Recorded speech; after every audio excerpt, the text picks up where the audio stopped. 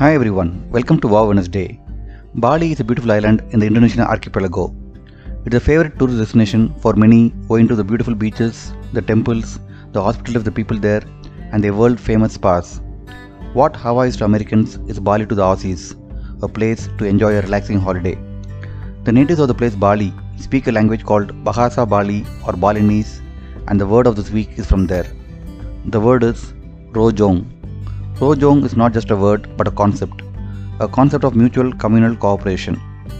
So, what does Rojong imply? It advocates a lifestyle where people work together, earn together, and help each other towards creating a harmonious society. While the Western world has a more self centric, individualistic philosophy of each one fending for themselves and everyone competing with each other to achieve the desired goals, this is somewhat looked down by the Balinese. Balinese believe in sharing of work so that all may gain equal benefit from the results of the effort.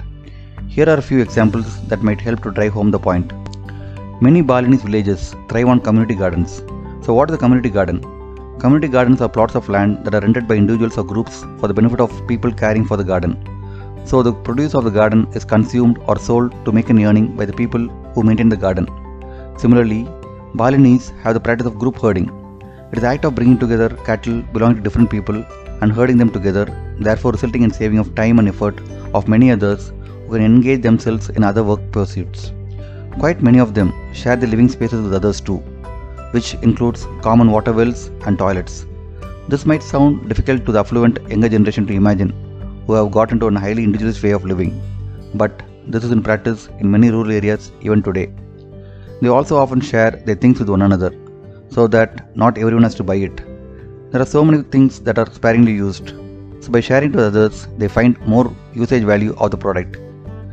People born before 1980s might remember the days when telephone and television was a luxury, which was affordable only to the affluent few. Still, those affluent people were generous enough in sharing with others in the neighborhood. Now, with the advent of technology and too much of importance given to individualist preferences, it seems so hard to even imagine. If you have heard the expression, it takes a village to raise a child, that's the kind of spirit the Balinese have. This is the basics of Rojong. Everyone has a sense of care and commitment towards the wellness of one another. Rojong is a kind of community built on socialistic philosophy which benefits everyone involved. Let's understand the spirit of Rojong and see where we can apply them in our life. Thank you for listening. Have a wonderful day.